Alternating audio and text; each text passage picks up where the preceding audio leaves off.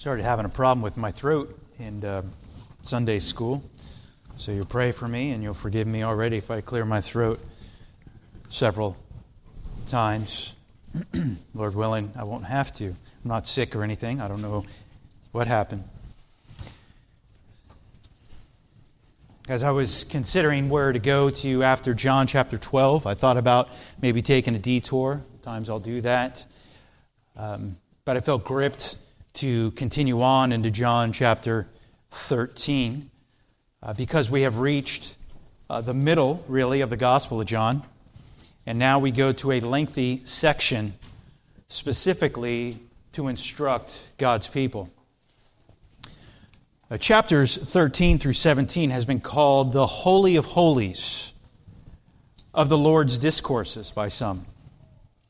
In this section we find such teachings on heaven, the ministry of the Holy Spirit, how one has union with Christ and as Christ has union with His people, and the necessity and privilege of prayer, and many other topics that we'll, Lord willing, cover as we go through this specific focus to the people of God. The truth found in these chapters are for the Lord's people. The audience is not wide, but it is deliberately narrow, intimate, being taught in a matter of hours. Much of it in the upper room. We find in chapters 13 through 17, Christ alone with His own. Christ alone with His own. In chapter 12, we saw that the feet of the Lord were anointed. In chapter 13, Jesus the Lord washes the feet of His own. The feet of the Lord first being anointed before the feet of the disciples were washed. Jesus having preeminence in all things. As Colossians tells us, He is also the head of the body, the church. He is the beginning, the firstborn from the dead, so that He Himself will come to have first place in everything. Jesus, knowing what to expect, warned the disciples and instructed them on how to experience peace, even in tribulation. Before His crucifixion, hours before His crucifixion, Jesus said, "Behold, we are going up to Jerusalem, and the Son of Man will be delivered to the chief priests and the scribes, and they will condemn Him to death and will hand Him over to the Gentiles. They will mock Him and spit on Him and scourge Him and kill Him. And in 3 days later, He will rise again." And in these chapters in John, Jesus prepares His followers for what is to come. And as we would learn by application, as we would learn to apply these things to our lives as well for what may indeed come. Jesus prepared His people by saying, "If the world hates you, you know that it hated me first before it hated you. If you were of the world would love its own. But because you are not of the world, but I chose you out of the world, because of this, the world hates you." See that in John chapter 15. Jesus also instructs His disciples to love one another, just as He has loved them. Also, what we find here in chapter 13 through chapter 17 is a farewell discourse of the Lord Jesus Christ, based on, in many ways, of Moses' farewell discourse in Deuteronomy chapter 31 and 33, and also Joshua's farewell discourse in Joshua 23 and 24.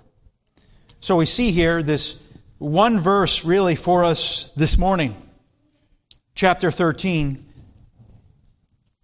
and verse 1. "Now before the feast of the Passover, Jesus, knowing that His hour had come, that He would depart out of this world to the Father, having loved His own who were in the world, He loved them to the end." Again, I ask God that you would please help me to be faithful to your word, O Lord. God, that you would do a work in all of our hearts where needed, O Lord, that you would give us great understanding of this, that you would grab a hold of our hearts, Lord, and grab a hold of our minds this morning. In Jesus' name, amen. So just before the Passover feast, we recall in chapter 12, verse 1, that it was 6 days before the Passover. Now we have hours before the crucifixion. The feast had arrived. The suffering of the Lord was close. The crucifixion was no longer days away, but hours. And Jesus, of course, knew that his hour had come. We find this verb several times in this chapter alone. In chapter 3, verse 3, Jesus, knowing that the Father had given all things into his hands, and that he had come forth from God, and he was going back to God. Jesus knowing certain things, for he knew, verse 11, the one who was betraying him. For this reason he said, not all of you are clean. And verse 18, I do not speak of all of you. I know the ones I have chosen. But it is that the Scriptures may be fulfilled. He who eats my bread has lifted up his heel against me. Also we find in chapter 18, verse 4, so Jesus, knowing all the things that were coming up upon him, went forth and said to them, who do you seek? And while he was suffering on the cross, we see as Jesus, as the gospel says, after this, Jesus, knowing all things had already been accomplished to fulfill the Scriptures, said, I am thirsty. This hour did not surprise Jesus. If ever there was one who walked this earth who was never taken by surprise, it was Jesus Christ. This tremendous divine insight he had into his upcoming death. This hour was the marking, the fact that the departure of this world and returning to the Father was at hand. In 1 John chapter 3, verse 1, I'll just read this for you. See how great a love the Father has bestowed on us, that we would be called children of God. And such we are. For this reason the world does not know us, because it did not know Him. And John 15, 18 through 21, I referenced already, Jesus says, I chose you out of this world. Jesus praying to the Father in John chapter 17. I have given them your word, and the world has hated them because they are not of the world, even as I am not of the world, as I just skipped a page.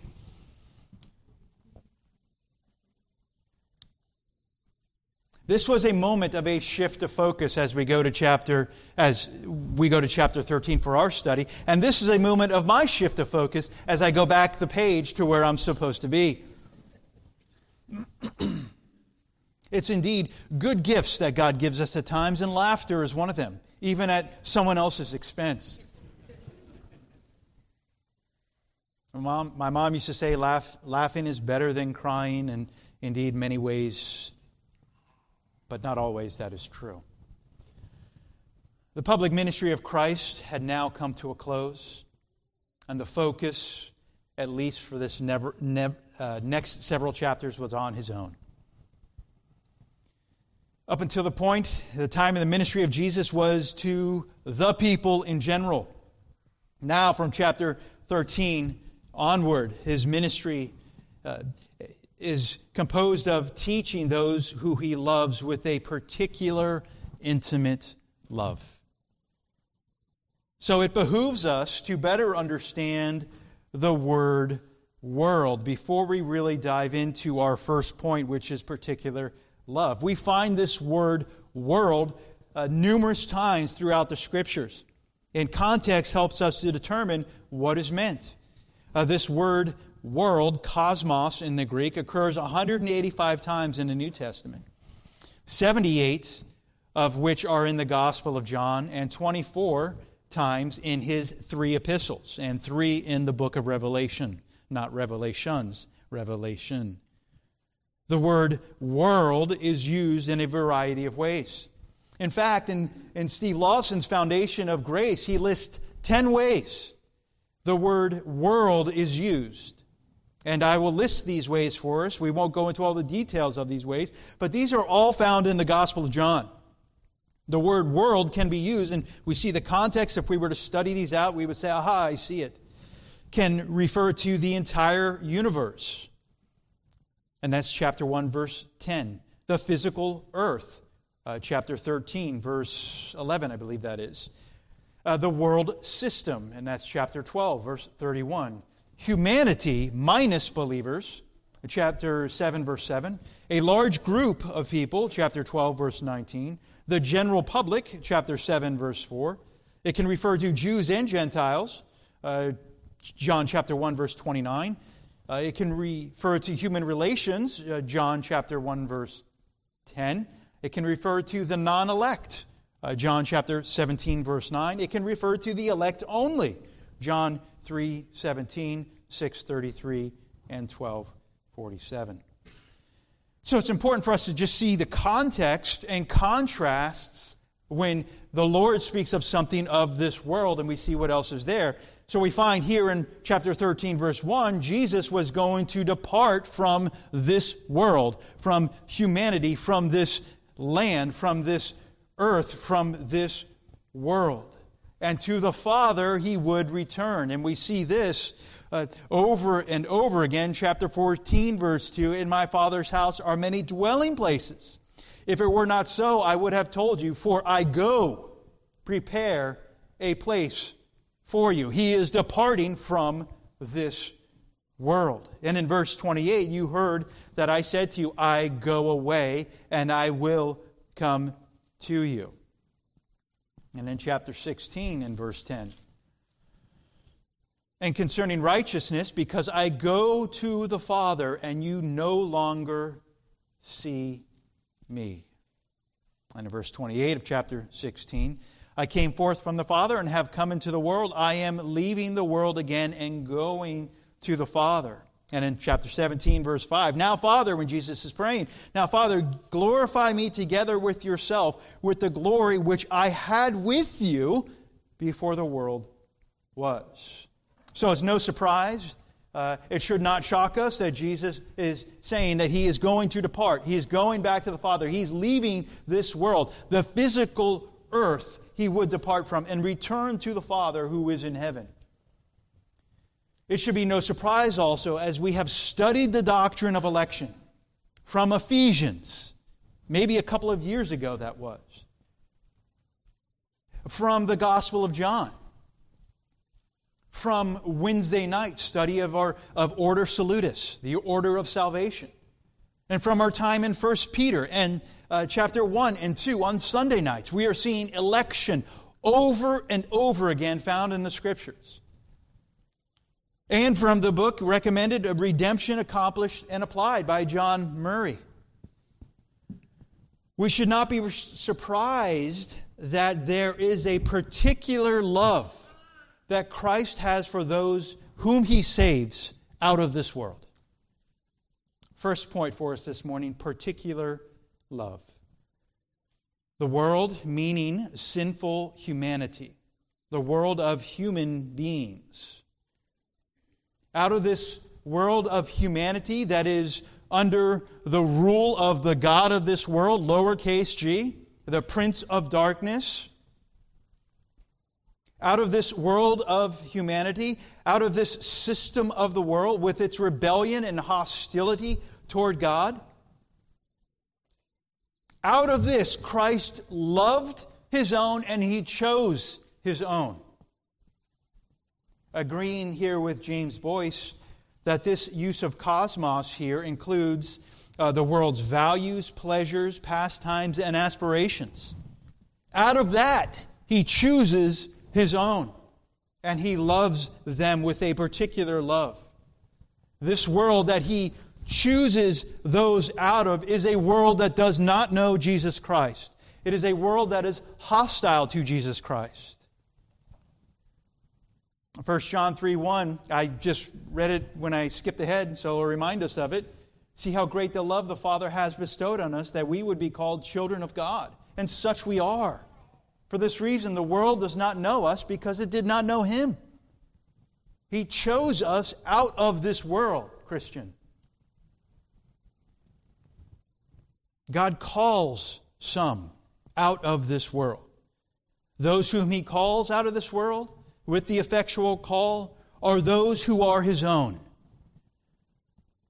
His own that He loves with a particular love that only the child of God benefits from.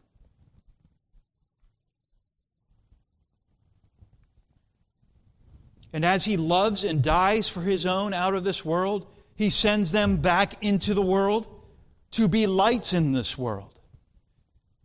So these next chapters that we will go through verse by verse as we plan to do so, this includes Jesus preparing His disciples for the mission to the world, and how we need to be prepared to minister to this world in these dark days. These love letters from the Lord, these specific truths for a specific people, for the church, His people who He set His love on and in whom He died for. This particular love is also His divine love, secondly. A divine love. Having loved His own who were in the world. There are a people that are set apart by God the Father for Christ the Son.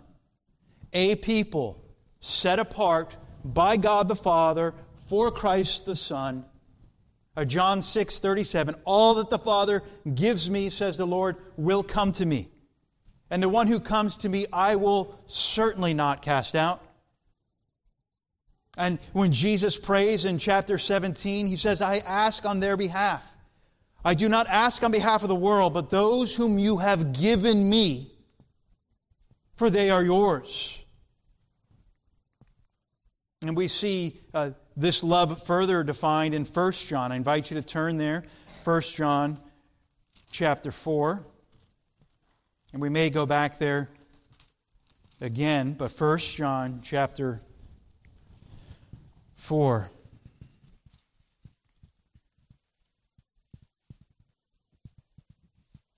We wouldn't expect in our thinking to see the word love mentioned approximately 24 times in this section in 1 John chapter 4, but God in His divine wisdom put that there for us to give us understanding of who God is. And give us understanding that we're not to, again, misuse Scripture and take things out of context. As we discussed earlier in Sunday school, all things are possible with God. You look at that in context, and that is speaking of salvation. And here we see, as John is writing about love, and we see here twice God is love, we dare not take that out of context either and use that, or dare not say, well, love is God, because that is erroneous to say that. The highest concentration of the word love is found here in 1 John chapter 4, and beginning in verse 7. Let's just read some of this. Beloved, let us love one another, for love is from God. And everyone who loves is born of God and knows God. Again, we are looking at chapter 13, verse 1 in John, and here we want to see better defined for us this love and what that means for the believer. Verse 8, the one who does not love does not know God, for God is love. By this, the love of God was manifested in us, that God has sent His only begotten Son into the world so that we might live through Him. In this is love. In what is love? God, in what is love? And this is love. Not that we loved God, but that He loved us and sent His Son to be the propitiation for our sins. This great sacrifice, this great act of love, which there is no comparison. Beloved, if God so loved us, we ought to love one another. Verse 11, verse 12. No one has seen God at any time. If we love one another, God abides in us, and His love is perfected in us. By this we know that we abide in Him and He in us, because He has given us of His Spirit. We have seen and testified the Father has sent the Son to be the Savior of the world. Whoever confesses that Jesus is the Son of God, God abides in Him and He in God. We have come to know and have believed the love which God has for us. God is love, and the one who abides in love abides in God, and God abides in him. By this, love is perfected with us, so that we may have confidence in the day of judgment. Because as He is, so also are we in this world. There is no fear in love, but perfect love casts out fear, because fear involves punishment, and the one who fears is not perfected in love. We love because He first loved us. If someone says, I love God, yet hates his brother, he's a liar. And the one who does not love his brother whom he has seen cannot love God whom he has not seen. And this is the commandment we have from Him. The one who loves God should love his brother also. Pretty clear. God is love. This phrase we find in Scripture distinguishes God's love from all other love. There is no other type of love like God's love. John also says God is spirit, God is light, God is merciful, God is mighty. The truth in chapter 4, God is love, tells us that God's love does not come from someone or something outside of Him, but it is God's nature. Joel Beeke puts it this way. Even prior to creation, God's love involves relationships and self-giving within a Trinity. John teaches that God is love comes through the gospel framed by the Trinity of the Father, the Son, and the Spirit. God manifests His love by giving His only begotten Son, the highest price He could pay to demonstrate His love for the world. Greatest display of God's love for us is grounded upon His love for His Son. So our response to such love that we have just studied so far, it's like, what do we do then? Very simply, love God and love others. Loving God and loving others. Particular love, this divine love, it's also a distinguished love.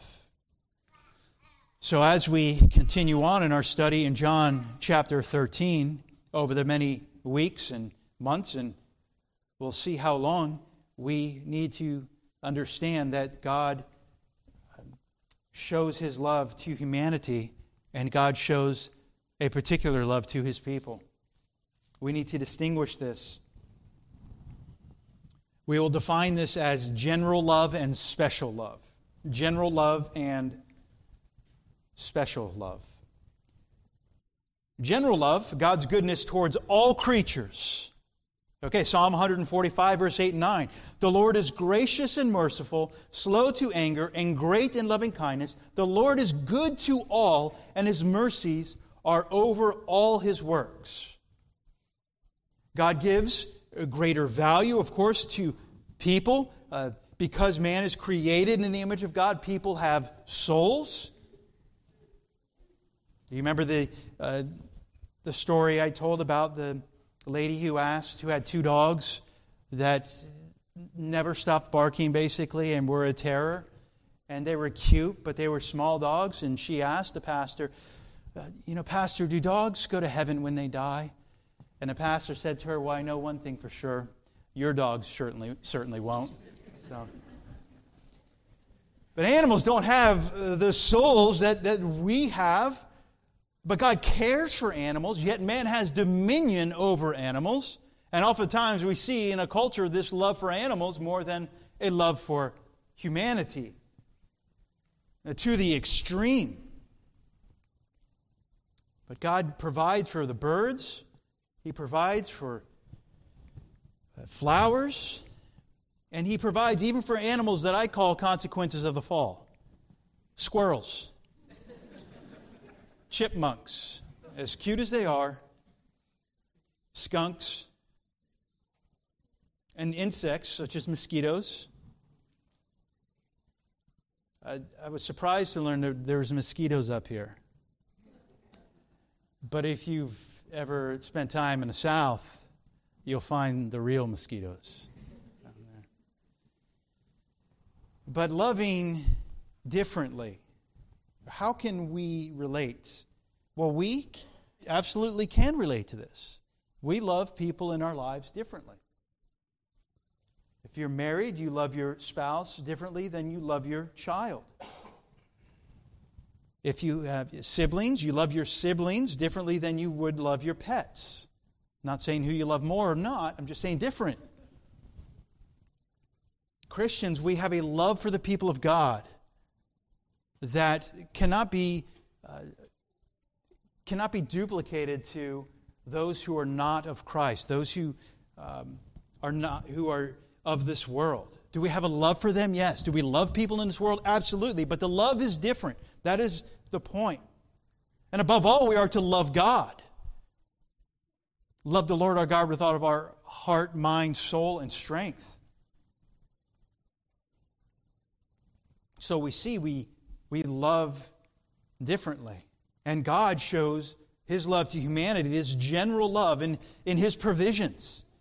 The rain, the sunshine, the unregenerate God-hater benefits from sunshine, from rain, even snow, even good coffee.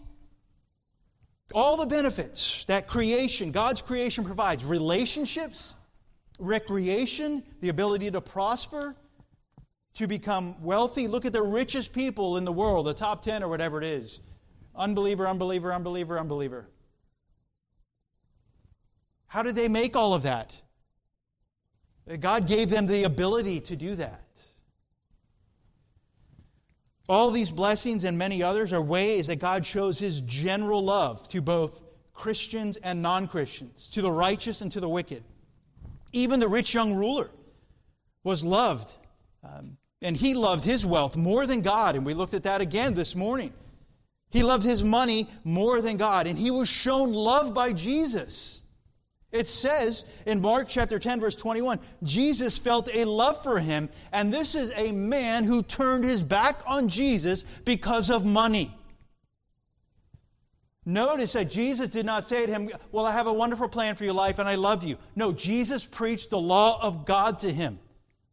And the man saw his sin, and he did not turn to Christ. He turned away from Christ. This man did not follow Jesus, and we have nothing in Scripture that tells us he ever repented and trusted in Jesus. God does show His love towards those who hate Him. And He has shown, He shows His wrath also towards those who hate Him. We who are Christians this morning, prior to our salvation, were by nature children of wrath. Yet it's misleading to say that God hates the sin but loves the sinner. That is a misleading statement to say that God, well, He hates the sin but He loves the sinner. Scripture says in Psalm 5:5, the boastful shall not stand before your eyes. You hate all who does iniquity. And Psalm 11 verse 5, the Lord tests the righteous and the wicked, and the one who loved violence His soul hates. Another scripture says God is angry with the wicked every day. Augustine said, in a wonderful and divine manner, even when He hated us, He loved us. So how do we reconcile that? How can we reconcile that? Through the cross? Through the cross of Christ. The only way to reconcile this is at the cross, where the greatest act of love was shown towards His people. This particular redemption for a particular people that are shown a particular love. We don't deserve God's love, Christian. We didn't earn God's love. There was nothing so special in us that God decided, well, there's a special one there. I think I'm going to show him my love. He chose us to show His love and to shed His love upon us with this special love. Special love.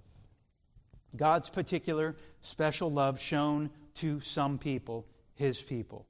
He, Jesus, loved His own. Do you think He loved the Pharisees and He loved the Sadducees in the same way that He loved these disciples? He loved His own. His own are a people set apart by the Father, sovereignly elected and predestined. In many ways, if we think about all of that theologically, we say, wow, the Trinity is so much involved in this, and we as Christians are really just a long for this, a gift to the Son from the Father. These given to the Son as a loved gift from God the Father, paid for, purchased by the Son in His passive and active obedience and sacrificial death on the cross. These sealed by the Holy Spirit of God, these are recipients of God's special love. We are recipients, Christians, of this. And the Scripture even says, has many descriptions for us. We've seen that in 1 Peter chapter 2 on Sunday evenings. We see it in other Scriptures. Beloved of God, called as saints. Romans chapter 1, verse 7. Beloved of God, that's who we are. And we're called as saints. Chosen of God, holy and beloved. Colossians 3:12. Before we were even born, as Romans chapter 9 teaches us, He loved us. While we were enemies, Christ died for us. Jesus says in John 15, greater love has no one than this, that one lay down his life for his friends. Perkins says, God's love for us is like an ocean or a sea without bank or bottom. And so let me encourage you, as well as we mentioned in Sunday school, to the person who is lost and hating God. It's not best to walk up to them and say, well, God loves you, everything's going to be okay, and this, that, and the other. We need to share the gospel, preach the gospel as Jesus did and as Paul did, using the law of God to show sinners their sin and giving them the marvelous grace of His gospel. Because most times out there, the one who is rejecting God, who is living for themselves, they love themselves so much, they could care less that God loves them. They need to be catechized and asked questions about, you really think God loves you? Or does God love you? Let's talk about this. And they need to understand that they've offended a holy God. And we can do that winsomely, as the description is. We can do that lovingly, and we do that boldly as well. There is a best way to evangelize, and there's ways that really fall very short. But there's not just one way to evangelize. Beloved of God, called as saints, that's who we are, brother and sister. Great love the Father has bestowed on us, that we would be called children of God, and such we are. How and why do we belong to Christ? How are we His own? Well, again, John 15, verse 16, Jesus says, you did not choose me, but I chose you. Paul writes, you are not your own, for you were bought with a price. And how great a price it was, believer. How great a price that was paid, that we were ransomed, that we were purchased, that we would never get over that. As we heard this morning, a brother sharing his testimony about when he was saved as a young man. He never forgot the day. He did not forget the message of Jonah. He can still hear it in his mind. He could still hear the preacher. Spurgeon said, a man can surely choose his own wife, And Christ chose His own church. While the Scripture stands, that doctrine can never be eradicated from it. Jesus calls us His own sheep, His own disciples, His own friends, His own brethren, the members of His body. Thus He distinguishes us from the rest of mankind and sets us apart unto Himself.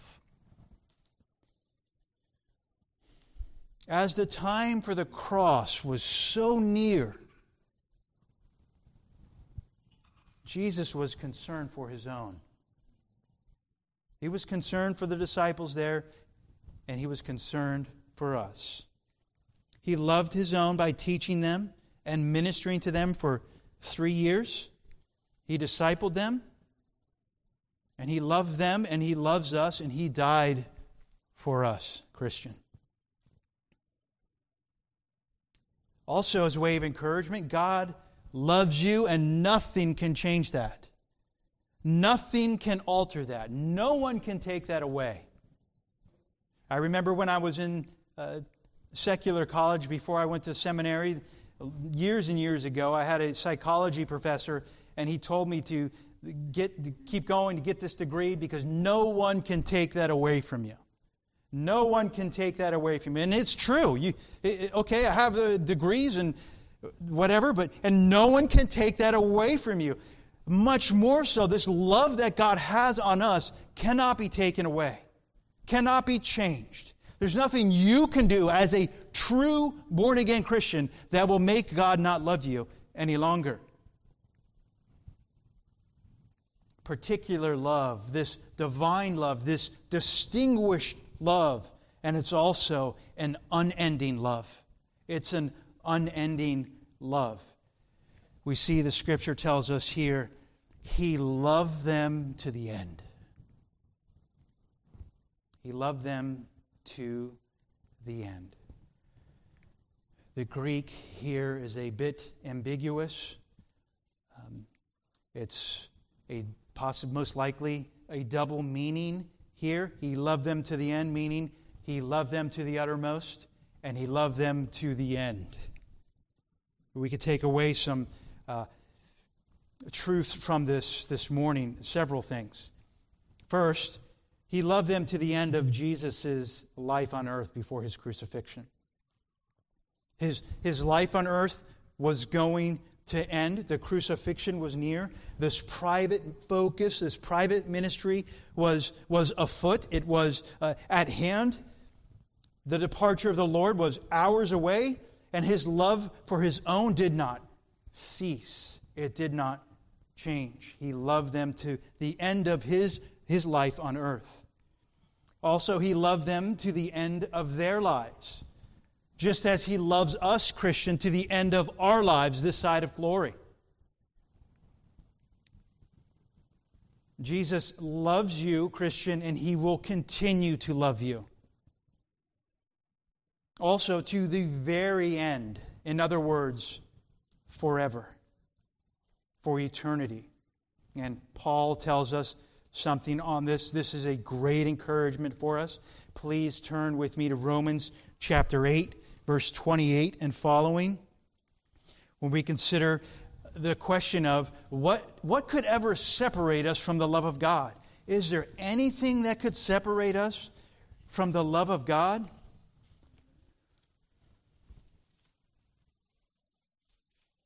Romans 8:28, we know that God causes all things to work together for good to those who love God, to those who are called according to His purpose.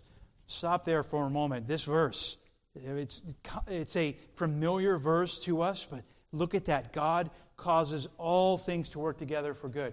Whatever Christian that you may be going through in your life right now, God causes all things to work together for good. To those who love God, not to the God hater, to those who love God, those who are called according to His purpose. That would be every single one of us as born-again Christians here this morning. This is for us. Those whom He foreknew, He also predestined to become conformed to the image of His Son, that we would be the firstborn among many brethren. These whom He predestined, He also called with this effectual call. And these whom He called, He also justified. He declared them righteous. And these whom He declared righteous, He justified. He also glorified. What shall we say to these things? If God is for us, who is against us? He who did not spare His own Son, but delivered Him over for us all, how can we not also with Him give us all things? Or how will He not also with Him freely give us all things? Who will bring a charge against God's elect? Well, Satan will try to bring a charge against God's elect. God is the one who justifies. Who is the one who condemns? Christ Jesus is the one who died. Yes, rather, who was raised, who is at the right hand of God, who also intercedes for us. Who will separate us from the love of Christ? Who? Will tribulation or distress or persecution or famine or nakedness or peril or sword? Can any of that separate us from the love of God? Just as it is written, for your sake we are being put to death all day long. We were considered as sheep to be slaughtered. But in all these things we overwhelmingly conquer through Him who loved us. For I am convinced that neither death nor life, nor angels, nor principalities, nor things present, nor things to come, nor powers, nor height, nor depth, nor any other created thing will be able to separate us from the love of God, which is in Christ Jesus our Lord. To the very end, brother and sister, He will love you to the very end. And also to the full extent. He loves us to the full extent. Full atonement can it be. Hallelujah, what a Savior. A full atonement, not impartial, but of whole. Paid in full. A sacrifice that bears God's wrath to the end. He loved us. He sent His Son to be the propitiation for our sins. The sacrifice for our sins. To the end. Crewmaker says, oh, how He loved them when He took their sins with Him into judgment and cast Himself into the fire which their transgressions had kindled. How He loved them when His own blood did not seek to Him too dear a price to be paid for them. He loved them to the end. Particular love, divine love, a distinguished love, and it is an unending love. People will say to us, or maybe have said to you in your life, oh, I'll love you forever. Oh, I'll love you forever. And they stab you in the back, and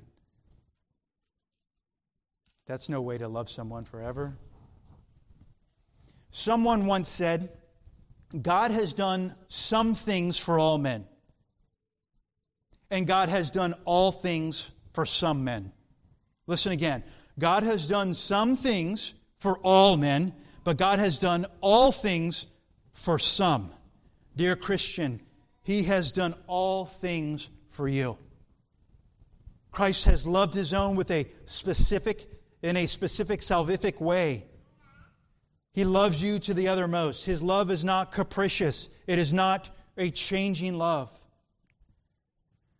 Just as the Lord kept on loving His disciples, as imperfect as they were, even Peter when he denied Christ 3 times, Christ continues to keep on loving us.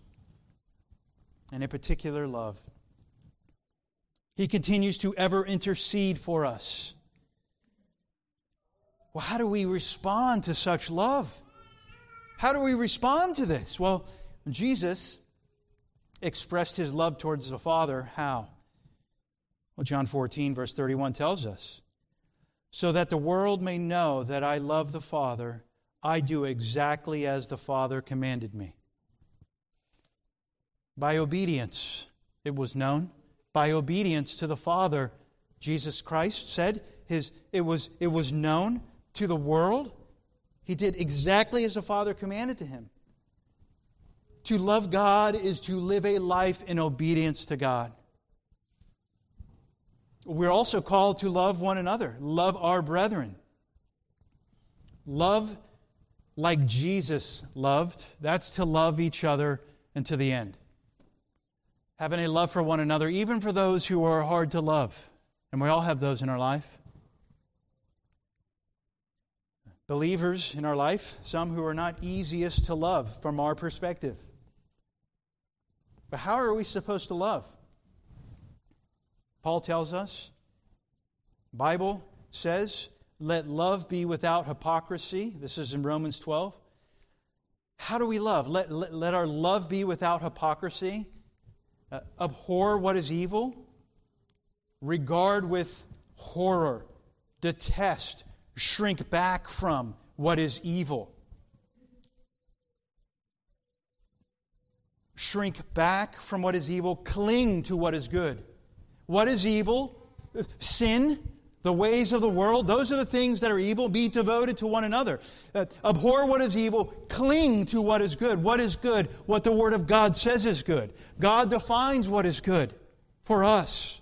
God defines what is good for humanity. That's what we are to love and to shun and regard with horror and detest what is evil and cling to what is good as if our life depended on it, because it does.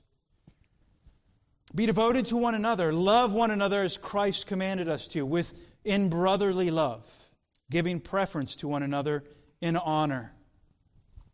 In 1 Corinthians 13, we'll finish with this verse as I make a couple of more points for us. 1 Corinthians 13 and verse 4, love is patient, love is kind, and it is not jealous. Love does not brag, and it is not arrogant. Love does not act unbecomingly. It does not seek its own. It's not provoked. It does not take into account a wrong suffered. Love does not rejoice in unrighteousness, but rejoices in the truth. Bears all things, believes all things, hopes all things, endures all things. Love never fails. But if there are gifts of prophecy, they will be done away. If there are tongues, they will cease. If there is knowledge, it will be done away. But love never fails. We are to show Christ-like love to those who God has put into our lives by His sovereign plan. Here we are in a local church together. Here we are. God has placed us together. He thought it was best to place us together and to love one another as He has commanded in this church. And recognize as well, we are to love lost sinners. And the most loving thing we can do at times is to tell lost people the truth. That's how we can love them the best. And at times we understand that we've preached the gospel to them, we've tried to share the gospel with them, and they do not want to hear it. They want nothing. Don't say anything to me about that Jesus anymore. But I still want to have a relationship with you. And there's still a way to have that relationship with them without compromising on your own convictions. You can still war and fight for their souls in the prayer closet, which may actually be more effective than us trying to share the gospel with someone who is hostile to it. But what can we do? And what ought we do? Is to pray for them. Pray for them. Pray for them. As long as they are breathing, we pray for them. Loving lost sinners. God has left us behind enemy lines for a reason. To rescue others and to point others to the way, the narrow gate. Perhaps there are some here who Christ would call His own. Perhaps God may in His mercy be revealing to you now, even now, that He is calling you to come to Him, to be His own. Oh, that the Lord would reveal this love for you and give you the grace to turn from sin and to turn to Jesus Christ. Let us pray.